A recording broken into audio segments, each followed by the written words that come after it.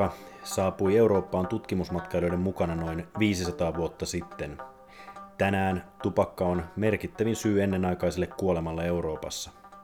Maailmalla tupakka aiheuttaa vuosittain noin 7 miljoonan ihmisen ennenaikaisen kuoleman ja arvioidaan, että tämän vuosisadan aikana tupakan aiheuttamat sairaudet tappavat noin miljardi ihmistä. Suomessa tupakointi aiheuttaa vuosittain noin 4 000 ihmisen ennenaikaisen kuoleman ja noin 340 000 sairaalahoitopäivää. Tupakoinnin aiheuttamat kustannukset on noin 1,5 miljardin euron luokkaa vuodessa Suomessa. Noin puolet tupakoitsijoista kuolee ennenaikaisesti ja elinaika lyhenee keskimäärin 10 vuotta. Viimeisten vuosien aikana markkinoille on ilmaantunut sähkösavukkeet, joiden käyttö lisääntyy nopeasti ja on jo tänä vuonna yli 10 miljardin euron markkina. Vaikka joudumme odottamaan sähkösavukkeiden aiheuttamista sairauksista pidemmän aikavälin tutkimuksia, jo nyt on kiistatonta näyttöä siitä, ettei sähkösavukkeiden käyttö ole turvallista eikä etenkään terveellinen vaihtoehto tupakalle. Sähkösavukkeiden käyttöön liittyen Yhdysvalloissa viime vuonna puhkesi epidemia, joka tappoi tai saattoi vakavasti sairaalaan yli 2500 ihmistä ensimmäisen puolen vuoden aikana. Positiivisiakin asioita on. Tupakointi on mahdollista lopettaa, sen lopettaminen auttaa ja lopettamiseen on tarjolla monenlaisia apukeinoja. Suomessa tupakointi vähenee ja joka vuosi tuhannet suomalaiset onnistuvat tupakoinnin lopettamisessa. Tässä jaksossa puhutaan tupakoinnin lopettamisen tukemisesta ja sähkösavukkeista.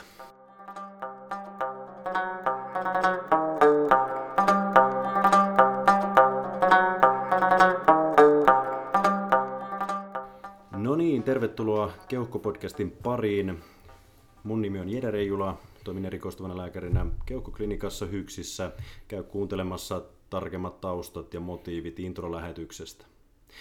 Meillä on tänään käsittelyssä haastava, mutta erittäin tärkeä aihe, tupakoinnin vierottaminen. Puhutaan myös sähkötupakasta. Lopettaminen on tupakoijalle itselleen usein hankalaa, mutta se ei myöskään aina ole meille alan ammattilaiselle helppoa. Onneksi mä sain mahtavan apujoukon tänne mukaan tätä aihetta taklaamaan. Porvoon sairaalasta kokenut keuhkolääkäri, lääketieteen tohtori, keuhkosairauksien erikoislääkäri Heikki Ekroos. Tervetuloa Keuhkopodcastiin. Kiitos. Heikki, sä oot mun käsityksen mukaan toiminut pääosan uraasi kliinisessä työssä, oot nähnyt koko keuhkosairauksien kirjon. Sen lisäksi oot tutkinut ja ohjaat tutkimustyötä, käyt luennoimassa ja toimit vaikuttajana muun muassa keuhkolääkäriyhdistyksen kautta, Suomen keuhkolääkäriyhdistyksen kautta. Miten sä oot päätynyt keuhkosairauksille, mikä keuhkosairauksissa kiinnostaa? No, mä katsoin silloin, että joku konservatiivinen ala ja myöskin se, että se kokonaisuus täytyy olla sellainen, että sen pystyy hallitsemaan. Ja mä katsoin, että tämä keuhkosairaudet on sellainen erikoisala ja musta edelleenkin on sellainen tunne, että mä oon syntynyt keuhkolääkäriksi. Nyt, jos tätä tupakointia heti lähdetään käsittelemään, meidän valtaosa kuulijoista on varmaan tietoisia tupakoinnin haitoista yleisellä tasolla, mutta hyvin tiivistetysti, miksi tupakointi kannattaa lopettaa? Ensinnäkin tupakoitsijat itse haluavat lopettaa, terveyshyödyt tietää kaikki, mutta se ehkä mikä unohtuu on se, että tupakointi vie vuosia sieltä loppupäästä, eli jos haluat elää pitempään, niin tupakka täytyy lopettaa. Mä tuossa alussa väitin, että tupakoista vierottaminen on vaikeaa, tai ainakin vähintäänkin haastavaa. Onko se sun mielestä vaikeaa, ja jos on, niin mikä siitä tekee vaikeaa? No se perusvierottaminen ei sinällään ole vaikeaa, ja se, niin kun sen tupakoinnin vaan muistetaan ottaa puheeksi, ja muistetaan keskustella, niin kyllä se sen jälkeen vähän niin kuin sujuu itsestään. Ja pitää muistaa sanoa, että se tupakka pitää lopettaa, mutta täytyy olla ne muutkin konstit. Että niin kun sitä pikkusen harrastaa, niin ei se enää olekaan vaikeaa. Nyt me eletään vuotta 2020 ja tupakoinnin haitat on ollut enemmän tai vähemmän tiedossa jo kohta vuosisadan. Miksi ihminen polttaa vielä tai miksi ihmiset polttaa vielä tänä vuonna ja miksi sen lopettaminen on niin vaikeaa? Voidaanko me sanoa, että ilman nikotiinia ihmiset ei polttaisi tupakkaa tänä päivänä? Kyllä varmaan se nikotiinin rooli on merkittävintä, että kuitenkin valtaosa tupakoitsijoista on niinku sellaisia, jotka polttaa merkittäviä määriä savukkeita ja merkittävää määrää nikotiinia, ja se nikotiini ohjaa sitä tupakointitottumustakin. Ja kyllä meillä on sitten kuitenkin niitäkin, joilla se tupakointi on puhdas tapa, ja siitäkin on sitten päästä vaikeaa. Eli se on siis nikotiiniriippuvuutta ja tapatupakoitsijata, ja useimmiten vielä yhdessä. Tämä tupakoinnin esille ottaminen saattaa välillä tuntua potilaalta nololta. Siihen liittyy myös ehkä häpeänkin tunteita. Miten sä lähestyt aihetta niin, että et kuitenkaan syyllistä potilasta, koska se ei liene meidän tarkoitus? Niin se syyllistäminen tässä ei ole se ollenkaan se idea, vaan se on se, että se otetaan puheeksi. Se kuuluu normaalin lääkärin toimintaan, ja kaikki, jotka on lääkäreitä, niin pystyy tietyllä tavalla sen asian ottamaan esille. Että se ei ole mitään yksityiselämään tunkeutumista, vaan se tupakasta kysyminen ja tupakka-asioiden käsitteleminen, se on normaalia lääkärin toimintaa. No kenelle kaikille tupakoinnin lopettamista tulisi suositella? Ja ehkä toisinpäin, onko jokin potilasryhmä, jolle toteat, että nyt teidän kohdalla tupakoinnilla ei ole niin väliä? Kyllä se tupakoinnin lopettaminen on kaikille yhtä tärkeää, ja jos miettii oikein tarkkaan, että voisiko olla joku semmoinen potilasryhmä, että tupakoinnilla ei ole enää väliä, niin kyllä se on sitten, sanoisinko, levinneen keuhkosyövän ihan viimeiset metrit, että silloinhan sitä on ihan turhaa lähteä enää sitä tupakkaa pois ottamaan. No välillä sitten kuulee sanottavan näin päin, että vaikeissa psyykkisissä sairauksissa potilaat tupakoi ja se ikään kuin kuuluisi tautiin. Esimerkiksi skitsofreniassa sairastavuus on monet muutenkin korkeata ja tupakointi yleisempää. Pitäisikö myös tässä ryhmässä tai näissä ryhmissä myös tukea tupakoinnin lopettamista? Joo, on aikaisemmin luultu, että se tupakka itse asiassa jotenkin auttaisi psykiatrisia potilaita heidän oireilussaan, mutta sen jälkeen, kun tuli tämmöinen iso FDA:n vaatima tutkimus nimeltä EAGLES, jossa tutkittiin psykiatrisia potilaita, niitä oli siis tuhansia siinä tutkimuksessa mukana, ja tutkittiin näitä tupakasta vieroituslääkkeitä, niin huomattiinkin se, että kun psykiatristen potilaiden tupakka loppui, niin heidän psykiatrinen oireilunsa lieveni. Eli nimenomaan psykiatrisille potilaille nykytutkimusnäytöllä voidaan myös suositella tupakasta vieroituslääkkeitä, ja kaikkeille psykiatrisille potilaille suositellaan vieroitusta. Ja tästähän on hyvä esimerkki tämmöinen MITU, eli mielenterveyspotilaiden tupakkaprojekti, jossa myös Filha oli mukana, ja sehän on tuottanut hyviä tuloksia tässä potilasryhmässä. Hyvin mielenkiintoista. Pitääkö sun mielestä tupakka ottaa puheeksi joka yhteydessä? Et jos meille keuhkovastaanotolle tulee potilas, niin se on aika luonnollista. Se liittyy, uskaltaisinpa väittää, että kaikkiin meidän keuhkosairauksiin jollain tavalla, mutta jos me ollaan yleislääkärin vastaanotolla, johon se tupakka ei ehkä suoranaisesti liity siihen vastaanoton syyhyn, niin pitäisikö siellä kuitenkin tupakasta keskustella? Onko tällaiset mini-interventiot, vaikka tällaiset 30 sekunnin tupakkatietoiskut, käyttökelpoinen ratkaisu? Mitä mieltä olet? Kyllä se tupakka-asia täytyy ottaa esille, jos se liittyy siihen potilaan sairauteen oleellisesti, tai jos se liittyy siihen, että se potilaan sairaus tai sen oireet ovat ehkäistävissä tai vähennettävissä tupakan lopetuksin keinoin, niin silloin. Mutta jos me puhutaan nyt jostain asiasta, jos jotain pikkuvaivaa esitellään, olkoon nyt vaikka, että varvas on nirjahtanut, niin ehkä siihen ei tupakkaa tarvitse yhdistää. No sitten on Fagerströmin tällainen 2 kysymyksen testi, eli kuinka nopeasti herättyäsi poltat ensimmäisen savukkeen ja toisaalta kuinka monta savuketta päivässä poltat. Mihin tällaista voisi hyödyntää? Fagerströmin 2 kysymyksen testi, eli tämä lyhyt testi, niin tällähän 2 kysymyksellä arvioidaan nikotiiniriippuvuuden vaikeusaste. Ja 2 kysymystä, niin sä saat selville, onko potilas nikotiiniriippuvainen vai ei. Eli tämä on tosi nopea. No sitten itse lääkkeisiin ja farmakologisiin hoitoihin. Ehkä näistä yleisimmät ainakin Suomessa ja itsellä yleisimmät nikotiinikorvaushoidot, suihkeet, tabletit, inhalaattorit, sitten meillä on varenikliini, bupropioni. Miten mä valitsen, mikä näistä olisi paras ja mitä näistä tiedetään? Auttaako nämä korvaushoidot tai tukevat hoidot tupakoinnin lopettamisessa?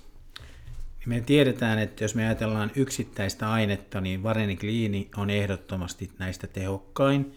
Eli sehän moninkertaistaa tupakoinnin lopettamisen todennäköisyyden. Ja sitten vastaavasti bupropioni ja yksi nikotiinituote kerralla ovat samanarvoisia. Ja varenikliini on näitä molempia parempi.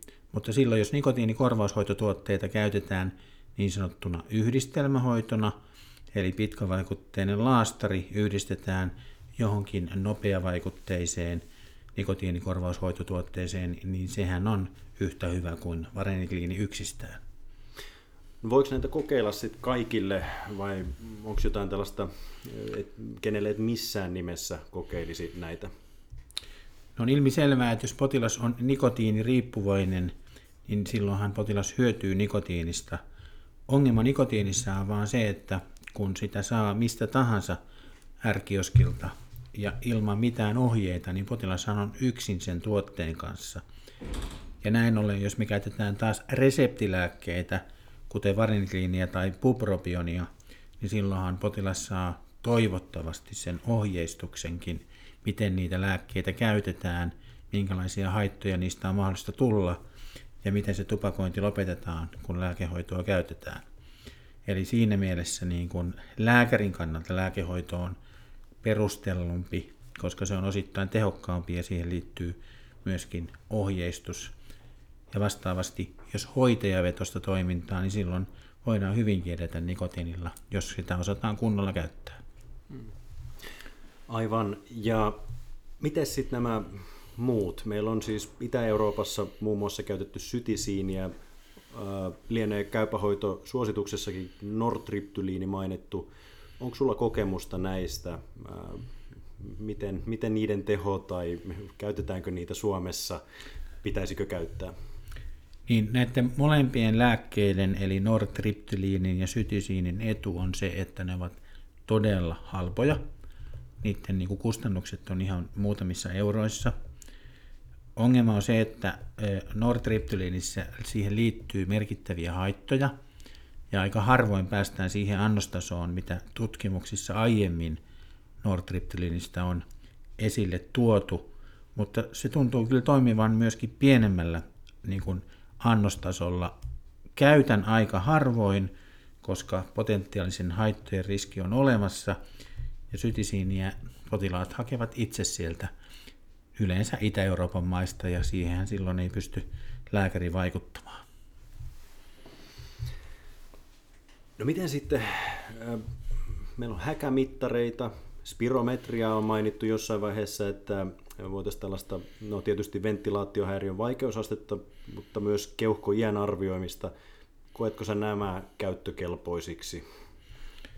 Nythän tuo häkämittari on varsinkin tullut tuonne raskaana olevien tupakasta vieroituksen tueksi. Eli häkämittarilla katsotaan se, että onnistuuko se raskaana oleva äiti siinä tupakan lopettamisessa. Ja jos se häkämittaus tehdään kaikille raskaana oleville, niin silloin se häkämittaus ikään kuin kertoo, tupakoiko potilas vai ei, riippumatta siitä, mitä hän on kertonut jo aiemmin. No sitten meillä on näitä spirometrioita ja myöskin mikrospirometrioita, jotka mittaa tätä keuhkoikää, jolla voi ikään kuin skriinata, että onko se keuhkojen toiminta alentunut ja sitä käyttää tupakasta vieroituksessa. Ja siitä on kyllä ihan näyttöä ja siitä on myöskin käyttöä, että näitä keuhkojen toimintaa mittaamalla niin saadaan tehoa vieroitukseen. No sitten kun, niin kuin sanoitkin tuossa, että potilas on yksin sen tupakoinnin lopettamisen kanssa viime kädessä, mutta on olemassa tukiryhmiä, myös käytetty keskitettyjä tupakkahoitajia. Miten näihin tulisi ohjata? Onko nämä käyttökelpoisia? Mitä te olette Porvoossa kehitellyt tai käyttänyt? Mistä on hyviä kokemuksia? Nyt meillä Porvoossa tietenkin on se etu, että meillä on erittäin pitkä tupakkaklinikkaperinne, yksi Suomen ensimmäisiä. Meillä on kokenut tupakkahoitaja, vieroitushoitaja, joka antaa yksilöohjausta. Ja sitten hän on kaiken lisäksi vetänyt näistä tupakasta vieroitusryhmiä, jossa tulee myöskin se ryhmän tuki siihen mukaan. Ja ne potilaathan on varsin usein näissä ryhmissä niin omatoimisia, että 1-2 ryhmän jälkeen näissä istunnoissa niin ne potilaat voisivat itse jo vetää omaa ryhmäänsä. He ovat kaikki itsensä kokemusasiantuntijoita. Eli kyllä tästä niin kuin siitä, että se tehdään niin kuin hyvin, on niin kuin hyvää kokemusta, mutta valitettavasti näitä tupakkaklinikoita on meidän lisäksi vaan Turussa ja tietenkin sitten myöskin Helsingin kaupungilla on ihan jatkuvaa ryhmää, mutta että aika vähän on näitä niin sanottuja tupakkahoitajia Suomessa. Te olette ollut mun käsityksen mukaan yksi ensimmäisistä vai peräti ensimmäinen klinikka, joka on toteuttanut tätä tupakoimatta leikkaukseen mallia. Mitä se tarkoittaa? Miksi tällainen on kehitetty? Onko se mahdollisuus vierottaa tupakasta ja mitä kokemuksia teillä on? Meidän tämä koodinimi tälle tupakoimattamatta leikkaukseen on TUPLEI. Meidän kirurgian ylilääkäri on entinen ylilääkäri, ollut vahvasti mukana. Hän on nyt meidän johtava lääkäri ja meillä on niin kuin pitkä kokemus siitä, että kyllä se leikkaus triggerinä, eli tupakan lopettamisen käynnistäjänä, niin se on iso ja potilaat ymmärtää sen, että tupakointi on hyvä lopettaa ennen leikkausta. Ja tämä on ollut vireillä jo monta vuotta ja näin ollen meidän kirurgitkin pystyvät sanomaan, että tämä on ihan normaalia toimintaa, että tupakka täytyy lopettaa ennen leikkausta. Meillä on tähän liittyvää tutkimustoimintaakaan, mutta se on nyt vielä sen verran alussa, että vasta 1 julkaisu on tullut ja lisää dataa kerätään, että vielä vähän aikaista sanoa siitä, että pystytäänkö oikeasti niitä komplikaatioita vähentämään ja miten ne eurot menee tähän asiaan liittyen, että jos me voidaan euroja säästää lopettamalla potilaita, jotka on leikkaukseen tulossa, niin silloinhan se on erittäin hyvä homma. No nyt ollaan osasto-olosuhteissa. Meille tulee potilaita hyvinkin heikossa kunnossa ja varsinkin infektioiden yhteydessä olo on kurja. Onko tämä hyvä paikka ottaa tupakka esille? Voiko sitä käyttää keinona tässä tupakoinnin lopettamisen tukemisessa? Pitäisikö jopa päivittäin, jossain on nähnyt, että jopa päivittäin otetaan tupakka esille kierrolla? Onko se sun mielestä kiusaamista vai mahdollisuus? Se on mahdollisuus ja itse asiassa mulla välillä tuntuu siltä, että me ollaan jo tässäkin askeleen edempänä, että jos potilas on vaikka sen pneumonian takia siellä osastohoidossa ja jos jokainen hoitajavuoro, aamuvuoro, iltavuoro ja yökkö muistuttaa siitä, että nyt se tupakka täytyy loppua, niin kyllä se varmaan on aika vaikuttavaa hoitoa. On samoja kokemuksia myöskin ja se on jotenkin sellainen, ehkä sellainen jopa simulaattori siitä tilasta, mikä jatkossa saattaa olla edessä. Eli jos happi ei kulje, limaa nousee ja on kurja olla, niin siinä on jotenkin tykännyt mainita, että nyt voisi olla hyvä paikka lopettaa. Se on oikea paikka iskeä kiinni. Just näin. No nyt sitten kun potilas retkahtaa, keskimäärin kuitenkin lienee useampi yritys ennen kuin lopetus lopulta onnistuu. Mitä sitten? Lyödäänkö me ammattilaisena hanskat tiskiin vai mitä me tehdään? Ei, kyllä me jatketaan ihan samaa työtä, mitä me ollaan alusta lähtien tehty. Ja tämä on siis ihan normaalia, että potilas retkahtaa tupakoimaan uudestaan. Se täytyy vaan hyväksyä ja mulla on monta potilasta, jotka saattaa olla jopa niin sanotulla 3. kierroksella. No sitten tällaista vähän konkretiaa, miksi lähetteissä ei ole täppää, jossa lukee tupakoi, lopettanut vuonna 2000 tai ei ole koskaan tupakoinut. Olisiko tällainen hyvä? Tupakka on aika olennainen tieto monen sairauden kohdalla, kun perusterveydenhuollosta lähetetään erikoissairaanhoitoon. Niin, katsotaan nyt saanko Jeren yllätetyksi, mutta meillä oli tällainen projekti Duodecimin kanssa, jossa meillä oli rakenteiset lähetteet ja siellä oli pakollinen tupakkatieto kohta.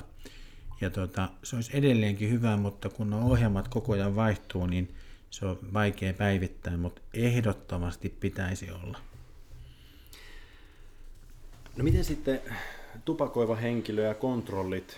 Sulla on keuhkopolilla sairaudesta X johtuen potilas. Pitäisikö aktiivisesti tupakoiva potilas ottaa aiemmin kontrolliin tai pitäisikö sen vaikuttaa? Miten sä käytännön työssä teet? Mä luulen, että se ei hirveästi näillä resursseilla pysty vaikuttamaan siihen, että on tupakoiko vai ei, mutta kyllä se hyvä esimerkki on nuo potilaat, joilla on se keuhkokuume tuolla osastolla. Ja silloin mietitään sitä, että miten sitä keuhkokuvaa pitäisi kontrolloida sitten sen keuhkokuumeen jälkeen. Ja kyllä se tupakka vaikuttaa siihen sitten hyvinkin paljon, että missä sitä kontrolloidaan ja millä aikavälillä. Mulla on tapana, aina kun kysyn potilailta, että tupakoiko, ja jos ei tule heti sairauskertomuksesta esille, niin kysyn tupakkataustan. Ja silloin kun potilas kertoo, että hän on lopettanut tupakoinnin, niin mä kysyn järjestäen, että millä keinolla. Ja sieltä tulee hienoja eri tarinoita. Pari kertaa on tullut vastaan hypnoosi, ehkä tällaisena harvinaisempana. Onko sulla kokemusta tästä? Onko tutkimusnäyttöä hypnoosista? Voisiko sillä päästä eroon tupakasta? Muistaakseni tätäkin on ihan tutkittua tietoa, että kyllä se hypnoosin näyttö on aika vähäinen, pieni, ja se on lyhytvaikutteinen. Ja se sama asia kyllä on omien potilaiden kohdalla, että se onnistuu, mutta vain lyhyeksi aikaa, ja sitten se tupakka taas alkaa jollain aikavälillä uudestaan. Eli ei ole niin kuin välttämättä oikotie onneen. Mutta miten sitten, kun on muitakin, on akupunktuuria, tuleeko muita mieleen keinoja, vai onko ne nuo, mitä äsken jo käytiin, niin ne selkeästi tehokkaimmat? Niin, kyllä nämä muut keinot on vähän sellaisia, välillä tuntuu, että onko ne ihan huuhaata, mutta osa on ihan välillä toimiviakin. Mutta akupunktuurista täytyy muistaa, muistaakseni referoin lääkärilehteenkin, tehtiin siis potilaalle oikea akupunktio ja sitten valeakupunktio, ja verrattiin, että onko eroa, ja kyllä ne luvut oli aika matalia tupakasta vieroituksen suhteen. No nyt tupakka-osion loppupuolella kuvitellaan tällainen ideaali maailma, jossa sulla olisi rajattomat resurssit käytössä. Mikä olisi ideaali tilanne, jossa lääkärille, tupakkahoitajalle ja nimenomaan tälle tupakoivalle potilaalle itselleen saisi apua parhaiten? Miten tämä tapahtuisi? Niin, mä muistan, kun mä olin semmoisessa tupakka-asiantuntijoiden kokouksessa ja siellä joku sitten kysyi, että eikö teillä oteta potilaita osastolle tupakasta vieroitusta varten? Että kyllä Amerikassa otetaan. Totesin, että hyvä, että sinne saadaan päivystyksestäkin potilaat, että kyllä aika vaikea on uskoa, että se olisi. Mutta se olisi se ideaalimaailma, jossa on rajattomat resurssit, että potilas, joka todella paljon tupakoi, niin otetaan osastolle ja vieroitetaan osaston keinolla aluksi. Mutta kyllä tämä on niinku haavekuva. No nyt sitten tämä meidän oikea maailma, jossa resurssit on tosiaan rajalliset. Mikä olisi tällainen, miten tämä prosessi pitäisi järjestää erikoissairaanhoidossa, mutta myös terveyskeskusta ajatellen?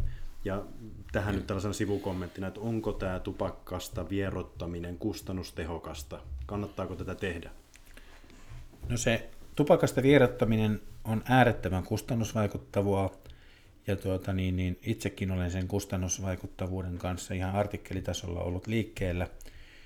Sanotaan, että tupakoinnin vieroittaminen on niin kustannusvaikuttavaa, että jos saat yhden potilaan esimerkiksi alkuviikosta vieroitettua, niin voit pitää loppuviikon vapaata. Tällaista on esitetty, mutta kyllä se niin on, että nyt kun meillä on niin kuin alueet, sitten meille tulee kohta maakunnat ja sote-keskukset, niin kyllä ainakin jokaisessa maakunnassa pitäisi olla tupakasta vieroitusyksikkö. No sitten sähkötupakka, ja käsittää nyt siis myös e-savukkeet ja lämmitettävät tai höyrystettävät nikotiinituotteet. On sanottu, että tupakan aiheuttamien sairauksien epidemia on yksi 1900-luvun merkittävimmistä kansanterveydellisistä katastrofeista maailmalla. Miljoonat ihmiset kuolee ja toisaalta invalidisoituu tupakan takia. No nyt markkinoille on tullut sähkötupakka, jonka käyttö yleistyy valtavalla vauhdilla, etenkin nuorten keskuudessa. Ja toisin kuin monesti luullaan, tämä ei ole kilpailevaa toimintaa tupakkateollisuuden kanssa, vaan käytännössä samat tupakkayhtiöt, jotka valmistavat perinteisiä savukkeita, hallitsee myös sähkötupakkamarkkinoita. No nyt tärkeitä kysymyksiä sähkötupakasta. Väitetään, että sähkötupakka on hyvä vaihtoehto tai terveellisempi vaihtoehto tupakoinnille. Onko sähkötupakka hyvä vaihtoehto tupakoinnin lopettamiselle? Me ollaan Suomessa ja nyt myöskin Euroopassa otettu se kanta, että sähkötupakka ei ole mikään vaihtoehto. Ja Euroopan keuhkolääkäriyhdistys on linjannut hyvin voimakkaasti, että sähkötupakka ei kuulu tupakasta vieroituksen toimintaan, että se sähkötupakka on siirtymistä nikotiinituotteista toiseen. No tiedetäänkö me jotain siitä, että auttaisiko sähkötupakka lopettamaan? Meillä on siis tutkimuksia, joissa on tutkittu, että kun verrataan nikotiinia ja sähkötupakkaa keskenään, niin tupakointi vähenee, mutta valitettavasti se tupakointi siirtyy sähkötupakointiin, eli siirrytään toiseen nikotiinituotteeseen, eli se ei ole virallista tupakasta vierottamista. Ja paljon on kuullut nyt myös sitä, että yhteiskäyttö lopulta lisääntyy, eli siinä vaiheessa, kun sitten on siirrytty ensin sähkösavukkeisiin, niin sitten jossain vaiheessa tupakka tulee sinne mukaan, ja sitten lopulta ollaankin siinä, että ei ole joko tai vaan molemmat. Mitä me tiedetään sähkötupakan haitoista tässä vaiheessa? Se ongelma varsinkin sähkötupakoiden alussa oli se, että kukaan ei oikein tiennyt, että mitä sinne laitettiin. Sähkötupakkanestehän on siis neste, joka koostuu erilaisista asioista, joita tarvitaan siihen sähkötupakan nesteen tekemiseen, jotta se ikään kuin, jota sitä voi höyrystää. Ja ongelma on se, että siellä on tiettyjä aineita, ja nyt mä puhun makuaineista, jotka on siis tarkoitettu puhtaasti elintarvikekäyttöön, eli syötäväksi, ja nyt niitä samoja tuotteita on alettu hengittämään keuhkoihin, ilman että sitä turvallisuutta on mitenkään testattu. Niin ei se kuulosta hyvältä. Joo, sama asia mahalaukussa ei monestikaan ole kovin hyvä asia keuhkoissa. Miten nyt sitten, tulisiko sähkötupakka sallia Suomessa? Niin. Ainoa sähkötupakan, jonka mä voisin sallia Suomessa, on sellaista, jossa ei ole nikotiinia eikä myöskään makuaineita. No, mulla on tullut useampikin nuori vastaan, joka on aloittanut sähkötupakan hiljattain ja kertoo, että kaverit on sanonut, että tämä ei ole vaarallista. Mitä sanot tällaiselle nuorelle? Mä sanon sen, että se sähkötupakka, siinä on ensinnäkin 2 osiota. Siinä on se nikotiini. Ja se nikotiini vaurioittaa niitä keuhkoja. Me tiedetään, että se nikotiini, se on siis tupakassa paha ja se on sähkötupakassa paha. Eli nikotiinipitoista sähkötupakkaa, niin siitä syntyy keuhkovaurioita, jotka on palautumattomia ja keuhkot menee pilalle. Se tiedetään jo näistä rottakokeista. Ja siitä syntyy ikään kuin keuhkoahtaumatauti kautta keuhkolaajentuma. Ja sitten taas niistä sähkötupakan makuaineista, niin se lisää keuhkoputkien supistusherkkyyttä, joka on vähän samanlainen tila kuin astma. Eli ei voi suositella. No onko jokin ryhmä, kenelle suosittelet sähkötupakkaa? No mä en ole kyllä löytänyt vielä yhtään sellaista ryhmää, jolle sähkötupakka olisi jotenkin suositeltavaa, että en voi suositella. Nyt ollaan lopussa. Saisiko 2-3 pointtia loppuun? Mitä tulisi muistaa tupakoinnista ja sen vieroittamisesta? Tupakka täytyy ottaa puheeksi, täytyy arvioida se nikotiiniriippuvuus, ja jos mennään siitä vielä eteenpäin, niin täytyy antaa joku keino, jolla se tupakka pystyy lopettamaan. On se sitten lääkettä tai nikotiinia, molemmathan on lääkkeitä. Ja sitten jos menisi vielä askeleen eteenpäin, niin potilaan kanssa voisi ikään kuin sopia, että mikä se lopetuspäivä on. Ja 1 pointti sähkötupakasta. Sähkötupakkaa ei voi suositella tupakasta vierottamiseen. No sitten lopuksi, mä tiedän, että sä oot jalkapallomiehiä, ollaan joskus oltu yhteisillä nurmillakin. Onko jalkapallo sun keino paeta työkiireiltä vai miten irtaudut töistä yleensä? Kyllä se jalkapallo kesällä ulkona ja näin talvella futsal, eli jalkapalloa sisätiloissa, niin kyllä se on parasta, millä voi hermoja lepuutella ja myös jalkapallon katsominen kuuluu harrastuksiini. Kiitos Heikki valtavasti aiheen perkaamisesta, avusta. Kuulijoille seuraa ja kommentoi Instagramissa @keuhkopodcast tai lähetä sähköpostia keuhkopodcast@gmail.com. Valitettavasti en ehdi näihin vastata, mutta luen varmastikin. Mukavaa vuorokauden jatkoa, missä ikinä oletkaan.